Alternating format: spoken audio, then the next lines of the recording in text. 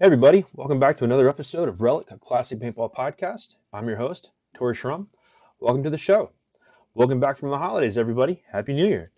Today I've got Nikki T from Mayhem Tigers. If you're too young for that, Nexus. If you're too young for that, then what we have today is Rushers, at least in ECPL, should ring a bell for the circles that he runs in. Anyway, sat down in the same time zone, time zone. Anyway, he's in the UK. I'm here. We were able to cross paths and had a great conversation. Looking forward to many more. Looking forward to seeing him on the field. And until then, enjoy the show. Speaking of the new year, we've got some new gear for the new year. Anyway? We got new stuff coming along this year to try to get you guys some better quality products, so to speak, albeit video and maybe better audio. Until then, speaking of quality, we got a Opie Thomas episode, the cutting room floor. My boondock internet isn't doing anyone any favors, including Opie. Poor guy took the time to sit down and talk to me. Took plenty of time to try to cross paths, and my internet let both of us down. So hope you can find it in your hearts to forgive me for that one. Anyway, here's Nikki T, and enjoy the show.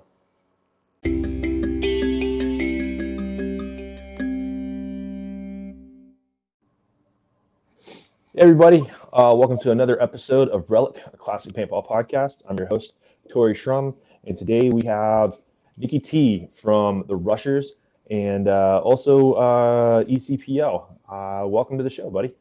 Thank you very much. Thank you for having me. Yeah, anytime, man. So I'll just start this off like we typically do in a lot of different podcasts. Tell us where you're from and how you got started in this sport that we absolutely all love. So I'm from a little island called England, known as the UK to most Americans. I started playing paintball at the tender age of 12. So back in 1989.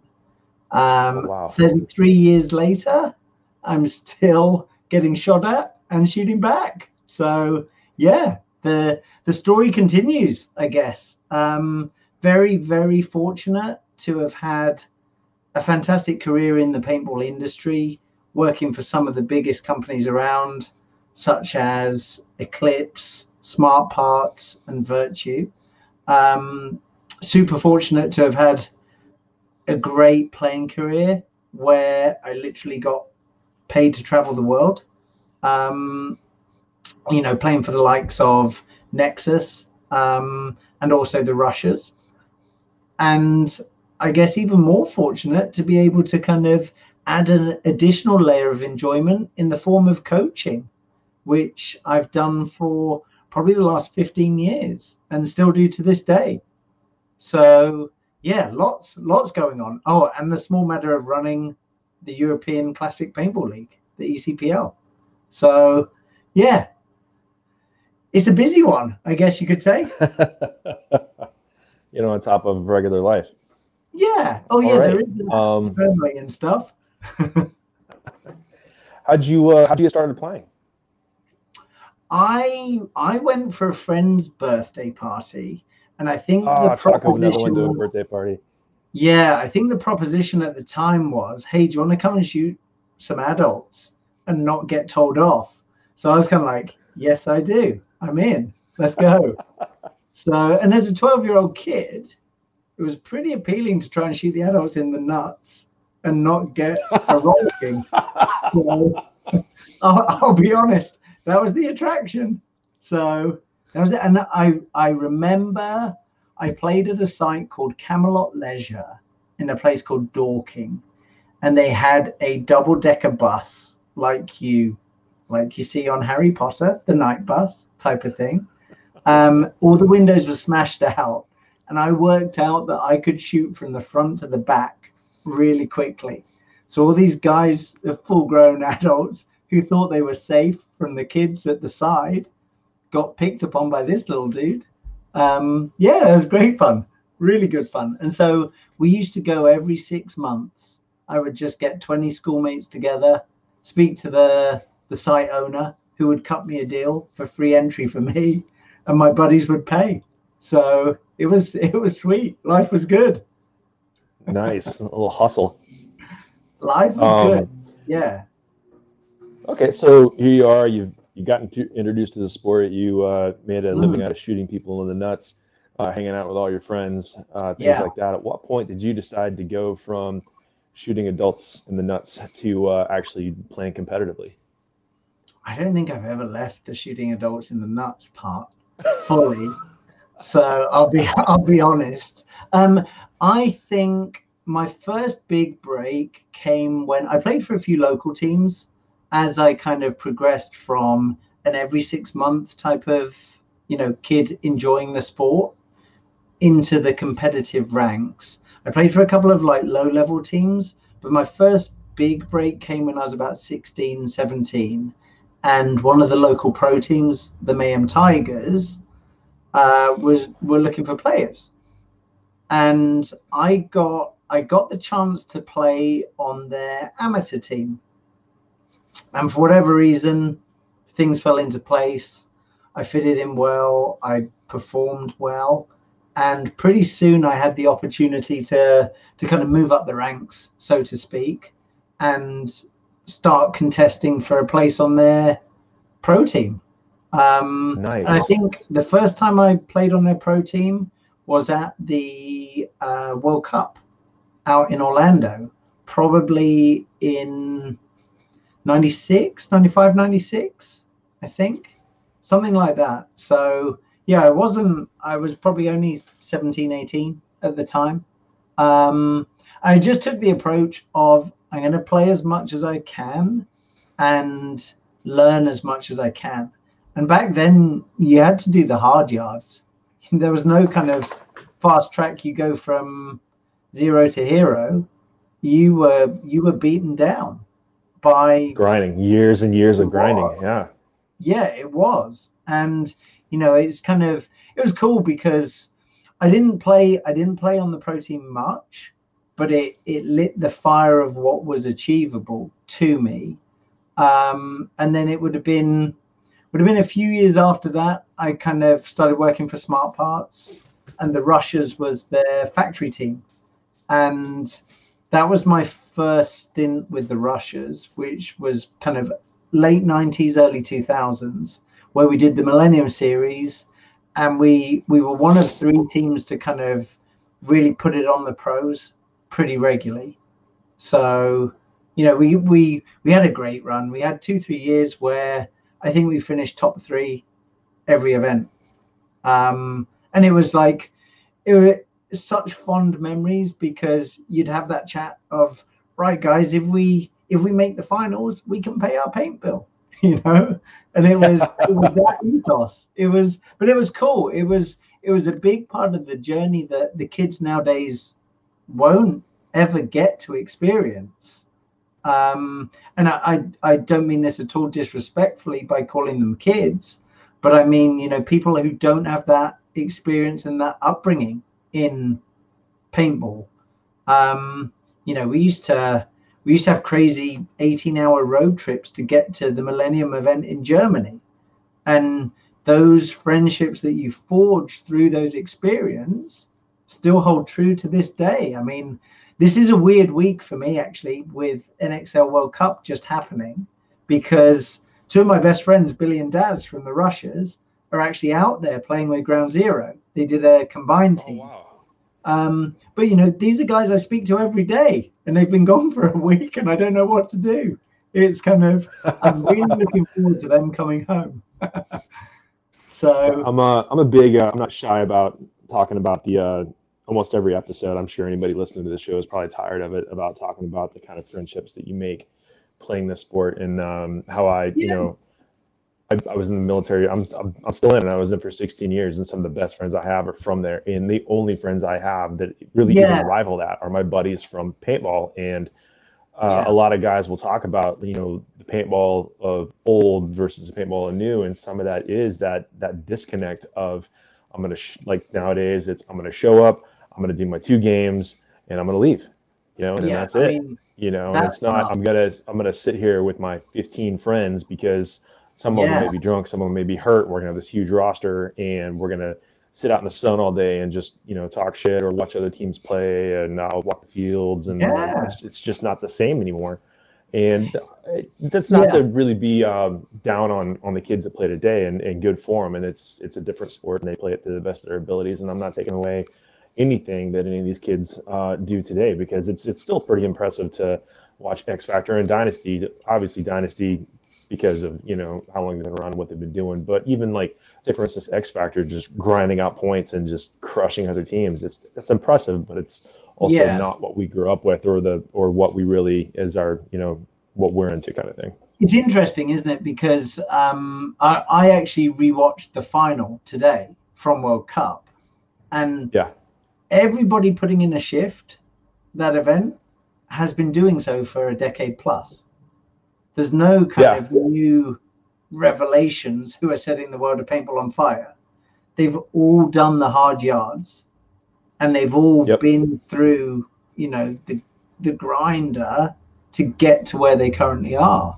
They can play paintball, not layouts. And I think that's my biggest bugbear of, let's say, modern day paintball, is players only ever learn to play layouts rather than to play paintball. Yeah. And that sucks. If you don't know that, really sucks. But that's where we're finding ourselves today. There's a lot of people that miss like 7-man and 10-man. Yeah. Well, I mean, we used to go to the big events, the Millenniums, and the World Cups and stuff like that. And you would have 6 different fields that were 6 different layouts. Yep. That nobody had seen. Practice wasn't even a word that was in the paintball dictionary then. It was just play. That was the only word that began with P other than paintball. So, and it was just a case of that Thursday before the event started on the Friday was dedicated to field walking. It was dedicated to socializing with your friends, with your frenemies, with the people who you really couldn't stand. It was a community that came together to prepare for battle on the Friday. That was the parlay of, come on, let's all knuckle down and see what we can get out of this. And that's where you learn the creativity. You learn the necessity to be self-sufficient as well. Whereas now it's, so also often you see coaches calling plays to players that nod and don't understand, and then get shot and then question.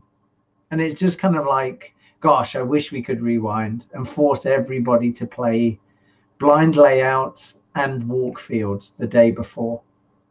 Yeah, blind layouts. And if everybody had to do that for a year, good God, we'd put paintball back on the map. It would be amazing. It would be amazing. It'd be a whole other ball game. It would be. I think it would shuffle the pack. It really would. You definitely see some. It's impressive to see Dynasty do what they've done the last couple of years, but also to know that if you did that tomorrow, they would still be where they're at. Yes, they would. Yeah, undoubtedly. But I think it's testament to teams like the ML Kings, who came out swinging this weekend and really showed up. They had an outstanding event. So yeah, I was happy to see them make Sunday. I really was. Yeah, and I think Aftermath are probably the best example of a team that is learning how to play paintball with Hinman in charge. And I mean, look at how many ex-Aftermath players are playing on X Factor and Dynasty, and Impact is ridiculous.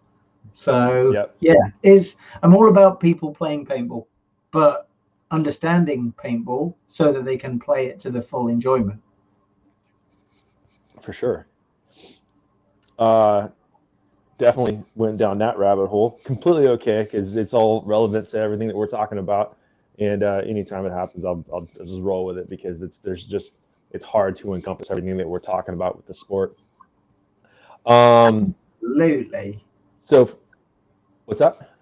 Absolutely. No, I agree. It's challenging to get everything in, but there's so much that's important.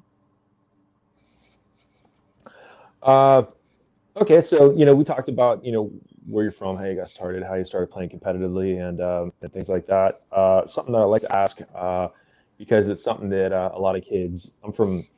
If you know anything about the states, I'm from Western Oklahoma, and it's like in the middle of the states, and there's nothing out there but grass and dirt. The only time I've been to But Oklahoma was when I commentated for the MPPL Live.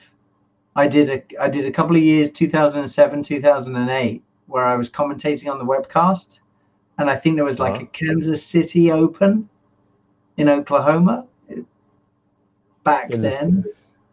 Kansas City's in it's a town that sits right on the border of Kansas City and Missouri, but that is further west, so I can understand. Yeah, Oklahoma, but I just remember dead in the center. Everything closed at 10 p.m. Yep, that sounds about right for some parts of the state. Just like tumbleweed. What are we going to do now? Nothing. Let's just go to sleep. It was awful. So for guys like, whenever I was a kid, I lived out there, whenever I was younger, and everybody's always like, all these kids, they see these magazines, they see these pictures, they see these videos, and they want to do what you're doing. They want to play pro. So something that I asked, so give these kids some insight is, how did you make it work? How did I get from like amateur to pro, or how did I avoid a real job? How did you afford to put yourself in a position where you could play pro? I don't know if you guys mow lawns. I don't know if you guys, take out, elderly people's trash. I don't know. Sure. No, I used to work at a local paintball site, and I would ref Saturday, Sunday. I didn't always get paid in cash. I sometimes got paid in paint so that I could go. I would go and run pods for teams at events when I was a kid, and just soak up the atmosphere, learn a bit more about the sport. But all the time I was harvesting information of what gear are people using and how's that gear performing.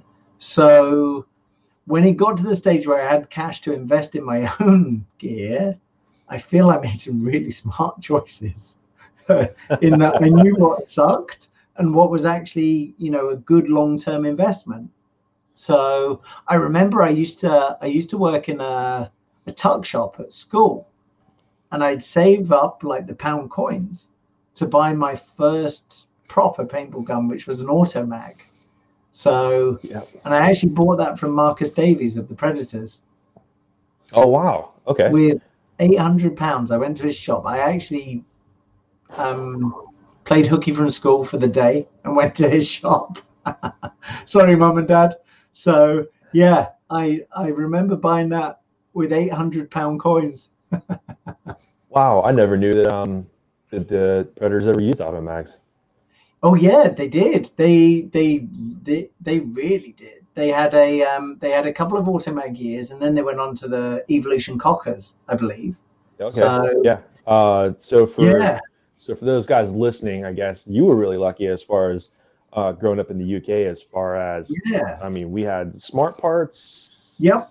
And that was really about it. You may be able to get your hands on some Bad Boys toy stuff, but in general, that was really for the longest time. Any kind of customization, that's really like the only game in town that we had for a long time. But you guys, I remember getting a Paintball Planet catalog that I had ordered in 1994.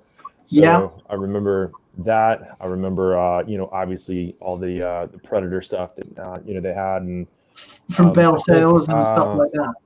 Yeah. Yep. Well, Bell Sales was working through Smart Parts at the time, weren't they? They were. Yeah, they were, with Graham Easton and people like that. Yeah. Yeah. God, I've been playing this game too long. All right. So it's kind of a cool situation to be in, as far as like people that are really kind of grown up around people building race cars, for lack of a better description. Yeah. No, absolutely. I mean, we had all the custom shops, so it was phenomenal in that respect. And conversely, we used to see all the Bad Boys Toys stuff and things like the Westwood Cockers and things like that, and just be kind of like, wow. So yeah, I guess you always want what you can't have or what's not accessible. So you're preaching to the choir, buddy. I've got an EMEC. Well, I'll leave it at that. Yeah. So I mean, it also does exactly what I need it to. So yeah, absolutely.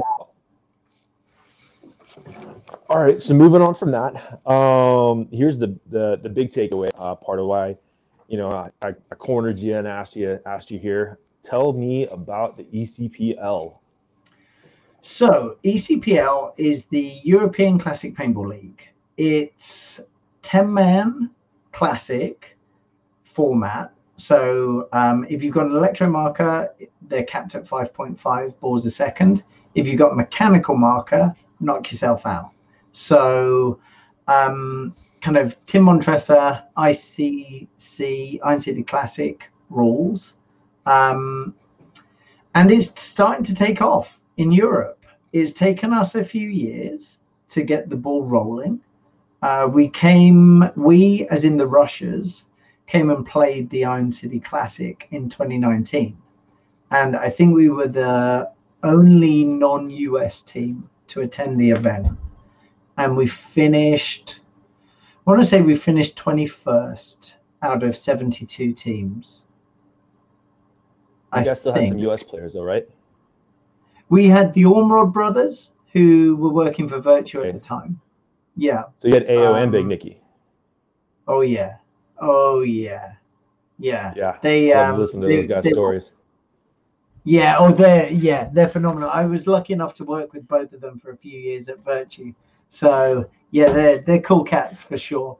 Yeah, and we kind of, from memory, I think we missed the quarterfinals by something shitty like 6 points. So 2 or 3 eliminations. All of our Sunday morning knockout games were on fields that we didn't really thrive on. If we'd played on the Hyperball, I think we would have been single-digit finish. So yeah, we feel as though we left that event with some unfinished business. So the team is returning to ICPL in January. So yeah, so Tampa. Yeah, cool, man. Yeah.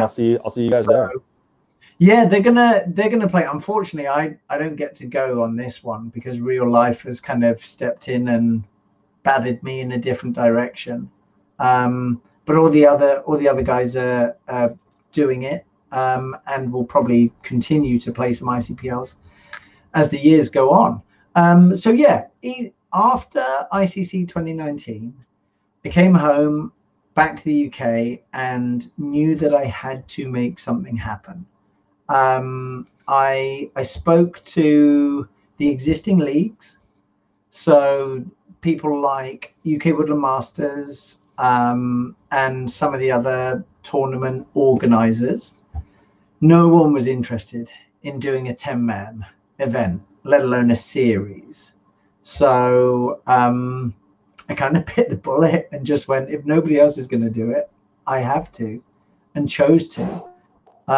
So I went to see Jed Green from National Paintball Fields in Birmingham, the guy who ran the original Hyperball.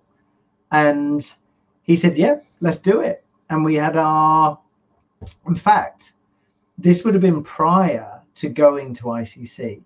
Going to ICC, I knew we had to make this happen. So this would have been 2018. I spoke to Jed. And in July 2019, we ran our first 10-man event called the Grand Central Classic, which was actually a couple of weeks before ICC 2019, I think, if memory serves me correctly. It was a couple of weeks either side, and I think I got 17 10-man teams for this one-off event, and people just fell back in love with classic 10-man. I mean, the weather sucked. It was abysmal. You would have been drier and warmer standing in a cold shower. It was that bad. It was awful. But it didn't diminish the enjoyment for the majority of people. So I knew that it's kind of funny how yeah, it's kind of funny how some of that suck factor kind of adds to it, for lack of a better description. Like, it part of it sucks, yeah, obviously, but it's kind of those, it's kind of like when you go on an adventure with your friends. yeah. You know, when things go south in the moment, it sucks, but then later on the stories are fantastic. And so This is when you're it. The cool thing is we will never experience such shitty weather again. So everybody's actually really happy. And when they come to ECPLs, even if the weather's bad, they go, it's nothing like Grand Central Classic. And I go, you're absolutely right. So yeah, real interesting. So 2019, we ran the Grand Central Classic in Birmingham. That was the first one. Then we got hit by this little pandemic called COVID. I mean, you guys may not have heard of it. It's one of those little kind of blips on the radar, but it had quite a significant effect. And in 2020, we were only actually able to run one event because of lockdowns and restrictions and, you know, limitations on how many people you could have in certain spaces, etc. So I ran an event in September 2020 at a site in the middle of the UK called Warped Sports. It was a woodland event, 2 fields. I did an amateur day and then an open day, just again because of numbers. We couldn't go big, but we could go for quality over quantity, and that's what we chose to do. Resounding success, but people wanted more. This year we managed to do a 3-event series. So we had an opening event in Nottingham, Sherwood Forest, that was on a hyperball field. We had the middle event back at Warped in July, which was on woodland. And then we had the finale in Essex, which was played on a mound field and a brand new hyperball field. So, oh wow, yeah, really, really cool. We got 13 teams in for the final, which was, you know, considering we were still in COVID weirdness, was actually okay. pretty good. Yeah, it was okay. I mean, the reality is, if I chose not to do this, nobody else would. And I feel we'd miss a significant chunk of classic fun more than anything. So it's a no-brainer for me to invest my time and effort into facilitating this, because I'm actually a staunch believer that this format is what teaches players how to play paintball. If you can process what's going on around you in a 10-man and, you know, regurgitate some information, provide additional information, and evolve and develop, you will play better paintball. It's a very nurturing environment for players' skill sets to come to shine through. You know, and this goes back to doing the hard yards that we used to do, or we had to do. You know, you learned to play, and yeah, there's certain, you sucked. I feel like there's certain skill sets that, I mean, you can practice shooting angles all day long on an X-ball field. And again, this goes back to, I'm not diminishing anything people do. It's just what you have to do in order to play that format. But I do feel like whenever you played 10-man, there was a certain amount of instinct that you built into yourself that when you played it, without thinking about it, it would just happen. I don't know how to explain it. But you had field craft. You had to have the ability to be forward thinking, and the more proactive you were, the better you played, in my opinion. So, yeah, there's a big difference between those who make something happen. Do you want to be the guy bunkering people, or do you want to be the guy getting bunkered? Go out and bunker people. Yep.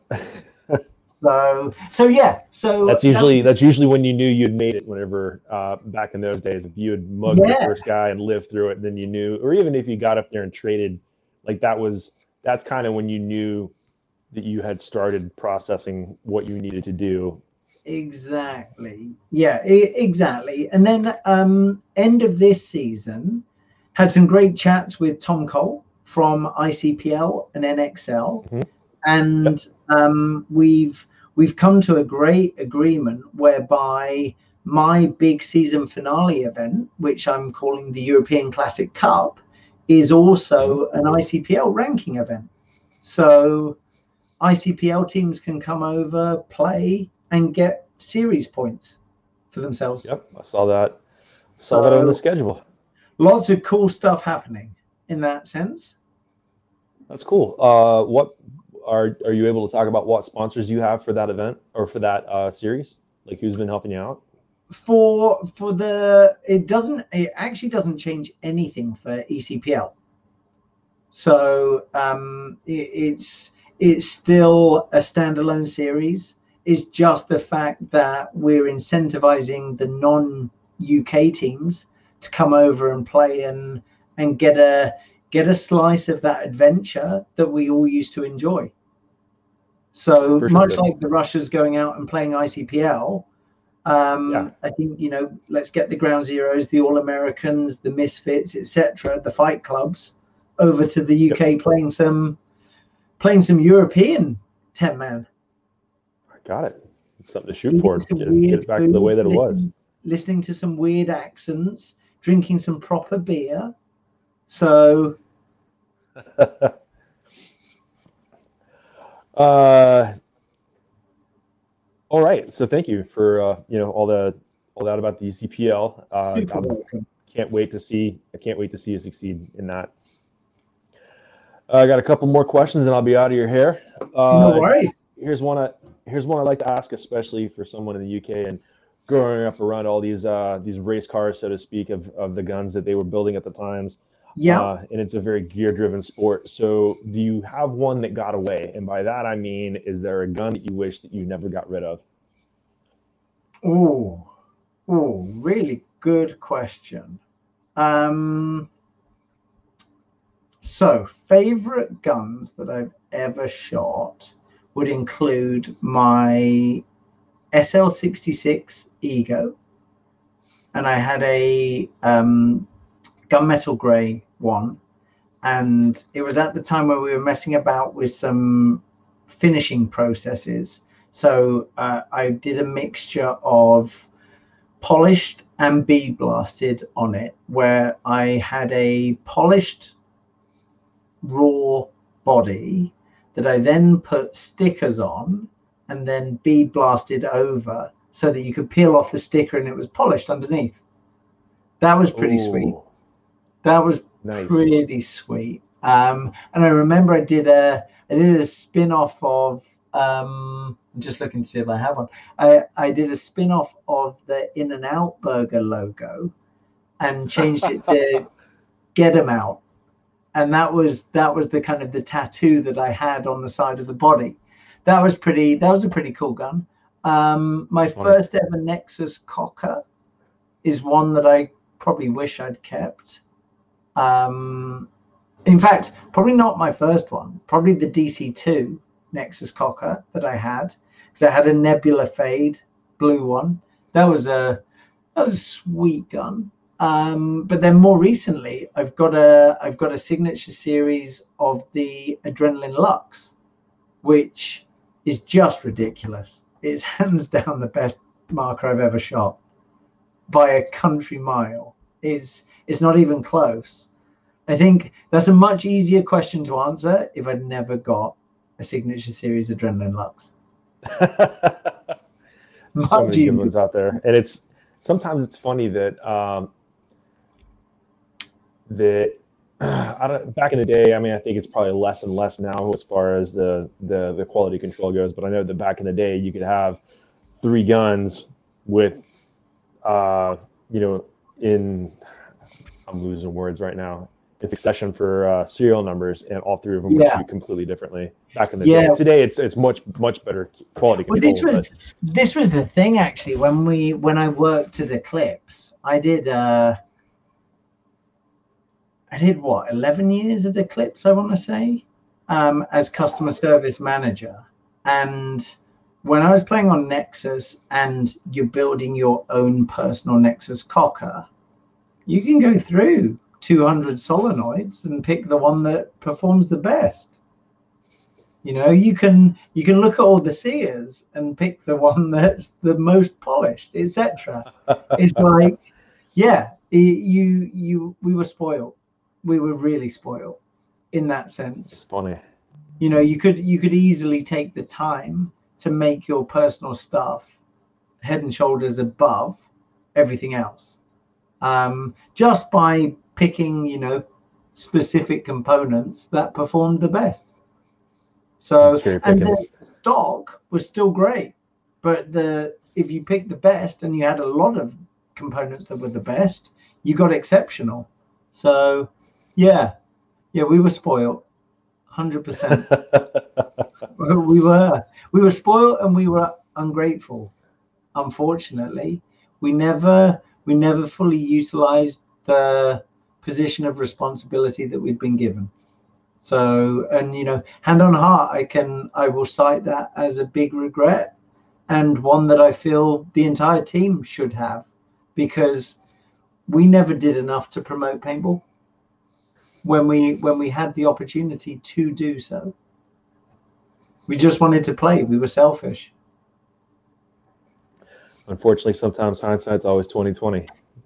Absolutely. Yeah, absolutely.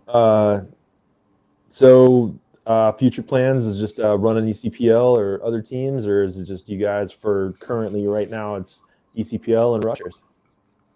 So I mean, playing days for me are pretty limited. Due to COVID, the pursuit of paintball as a career has finished, and I'm actually headed back to university. So I'm retraining to be a chiropractor. I'm going to continue running ECPL because for me that's where the fun is, and for me that's where the tide needs to turn in terms of players being encouraged to learn how to play better paintball. So ECPL is a permanent fixture in my future. I think I'm very fortunate to be able to still coach people and help people to play better paintball. And I think the big kind of challenge and quest for me is actually to get more free content out there for people. I have a YouTube channel that I throw all my coaching content on, that I want people to kind of enjoy and use and share and ask questions and learn. It's just, you know, this is a 30+ year journey for us, and we're fortunate that we've been able to make tens of thousands of mistakes and, you know, learn as we go. Kids nowadays don't have to make so many. There's some amazing resources for them, and it's just about getting those out there, letting people enjoy them. And, you know, a lot of the content is evergreen. You're always going to need to know how to break out. You're always going to need to know how to snap shoot. You're always going to need to know how to bunker people, etc. So, you know, there's so much out there. I want it to be thought-provoking though, so that players engage with this wonderful sport. And if they get a fraction of the experiences that my generation had growing up and playing paintball, then those kids are going to live enriched lives. And that's what it's all about. I mean, for me, the next generation of my kind of heritage of paintballers are just starting to come through. The kids are between 9 and 12, and it's not going to be long before they want to tear it up. So it's I can't wait to see how they enjoy it and how they develop. Yeah, I actually had my kiddos play Jelly Ball not that long ago. It was their that's fun. 7th birthday, and they had a blast. That's fun. I mean, my eldest Thomas is 12 now. He first played when he was 8, and he played the whole day and didn't get shot and bunkered like 3 people. And I said to him, how did you enjoy that, bud? And he went, that was easy. And I just had to stop him and just say, just so you're aware, doesn't always go like that. He played about a year later, and got destroyed. And that was the best thing that could have ever happened to him. I could see, he didn't like getting shot, and he felt his pride got a bit of a knock, but he took it and he did really well. So, but that was the kind of that grounded him a little bit more, and he'll have a lot more respect for other people when he plays in the future. So, but no, fun times are coming. When they want to get into it, I'm happy to help them as much as I can. I've never pushed them to play, and I never want to push them to play. If they're into different things than their dad, then that's cool. If they're into the same things as their dad, that's also cool. None's cooler than the other, so long as they're happy. It's cool to hear guys say that, especially guys that I don't know how to explain it. For instance, like Steve Rabikoff was the same way. Like he wasn't going to push, J-Rab into it. No. He just decided to do it. And honestly, he's as good as he is now. But it's really cool to see the dads that are like, if they want to play, they'll play. And I'm not going to like push this in their face. So it's really, really neat. 100%. I mean, going back to something we touched on earlier. My kids have got to experience how friendships that I started 30 years ago still hold strong.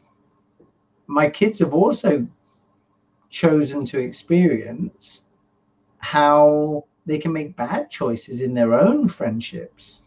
And they're starting to learn the difference of actually, this kid is someone who I want to stay friends with, or this kid actually doesn't really value me as a friend. So there's a lot of life lessons embroiled in that, in terms of their self-esteem and trusting their judgment, etc. And we all make mistakes. It's one thing to keep making them, it's another thing to recognize them and say, hey, how can I do this a bit better?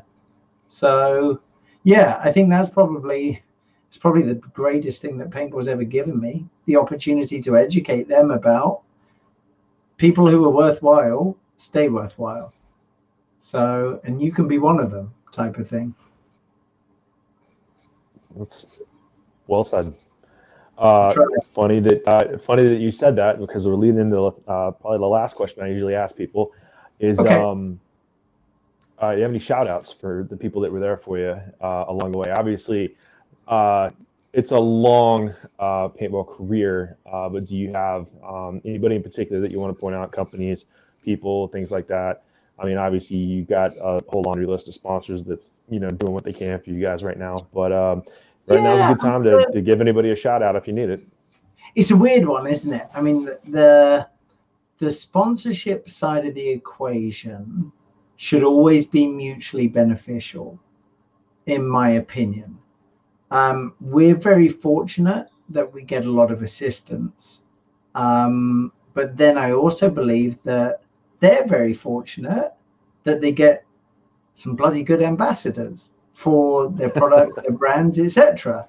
So, and it genuinely is mutually beneficial and a relationship.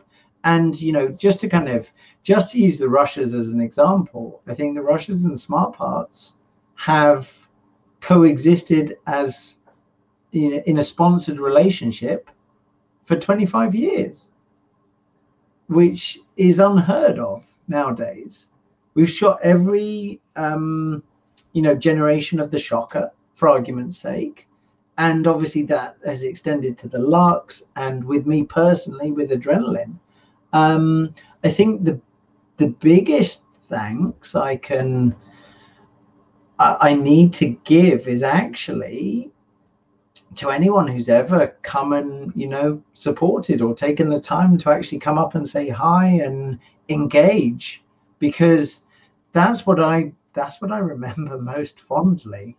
I don't remember the company who paid for a few beers at a random show or whatever. It's the people, it's the friendships, it's the opportunity and the responsibility to engage with the fans, the the average players. I mean, some of the most fun times I've had have been just playing knockabout games and helping kids. You know, I remember we played Oklahoma D-Day back in the day, and it was like 4,000 players or something ridiculous. And it was when I was on Nexus, and I was in this wooden landing craft, and there were these two like 15, 16-year-old kids who literally couldn't speak because they were stood next to me in this landing craft about to go and storm the Germans. And I just turned around and gave them a slap, both of them, and just said, come on, pull yourselves together. We've got like 2,000 people to shoot here. I'm not going down easy. Let's get this done. But it's just the memories. I mean, I had a jersey in 2007. I was playing for a Belgian team called Blackout, and it was one of the most fun experiences of my life because the guy who ran it was just like a Godfather type character.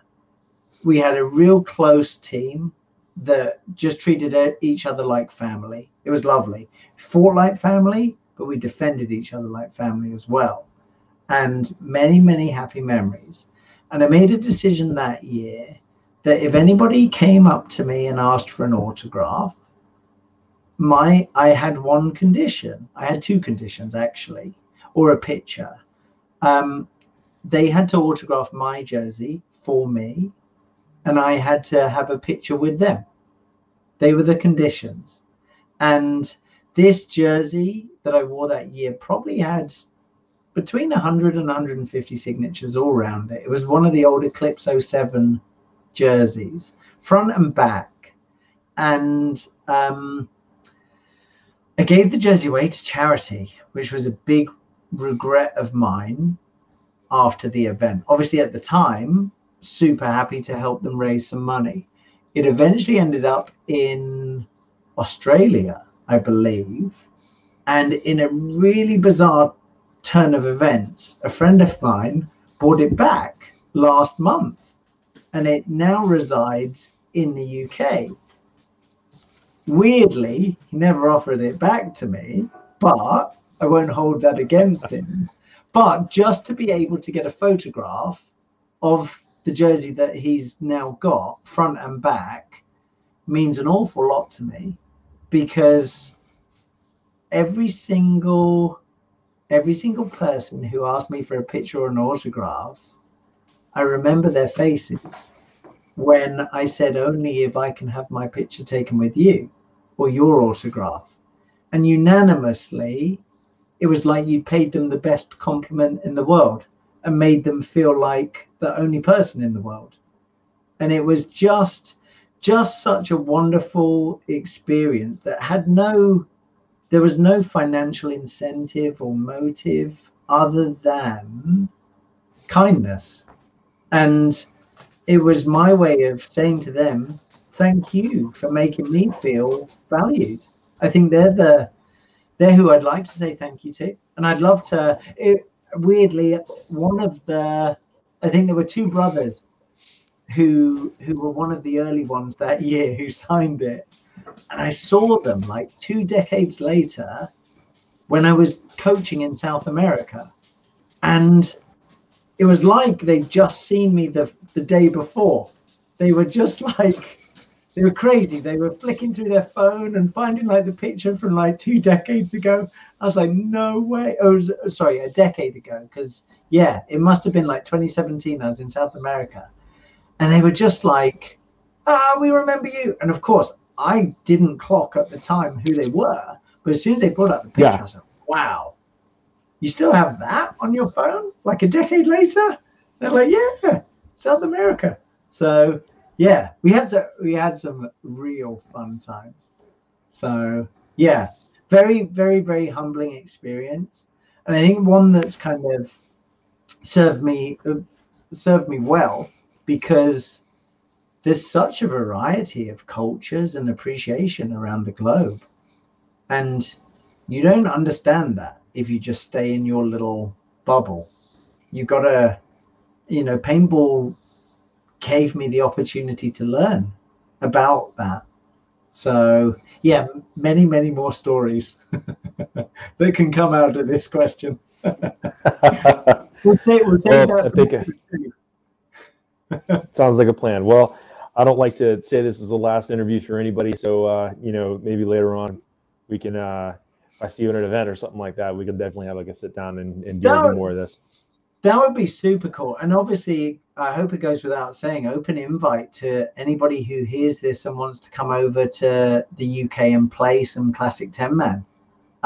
If I can help you come to a European Classic Paintball League event, I can certainly. There's numerous teams over here who are always looking for players who would love to have some overseas players jump on board. So reach out, Facebook, email, whatever, or Instagram, and just let me know, and I'll put you in contact with the people you need to be in contact with. Cool. Well, I can't promise anything other than soaking up a few more paintballs that would give them an opportunity to play. But aside from that, thank you for the invite. And anybody else? Always a pleasure. All right. Well, unfortunately, we could talk for hours, literally hours, for just about people, experiences, the sport in general, where it's come from, where it's gone, everything that's happened in between. John Amadea did a great job on his Yes, complete he history did. of paintball. I thought he did a fantastic job on that. And again, you could just hours and hours inside that that you could talk about individual things. But unfortunately, we have real lives that we got to get back to. So thank you so much for your time, Nikki. I appreciate it. Super and welcome. look forward to many more conversations in the future. Thank you for having me. Really appreciate it. All right, have a good one, buddy. I'll talk to you later. Take care. All right, bye-bye, man.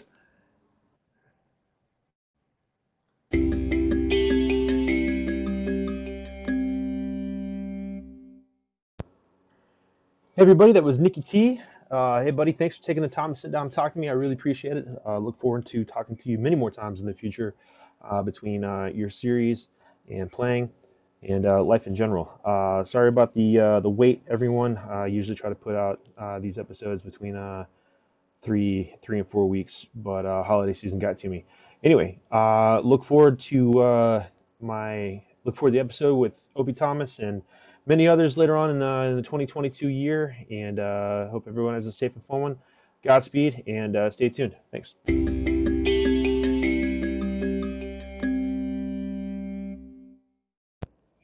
Today's episode is brought to you by Paintball Central, the Carolinas' premier paintball parks, located in Greensboro, Charlotte, and Greenville. Look no further for your next corporate outing, birthday party, or weekend rec ball fix. Paintball Central has some of the best stocked pro shops and staff in the country, as well as hosts 3, 5, and 10-man competition series from the CFOA, URPL, and CPSL for tournament veterans and tournament rookies alike. Check out PBall Central, that's PBALL Central.com for more info.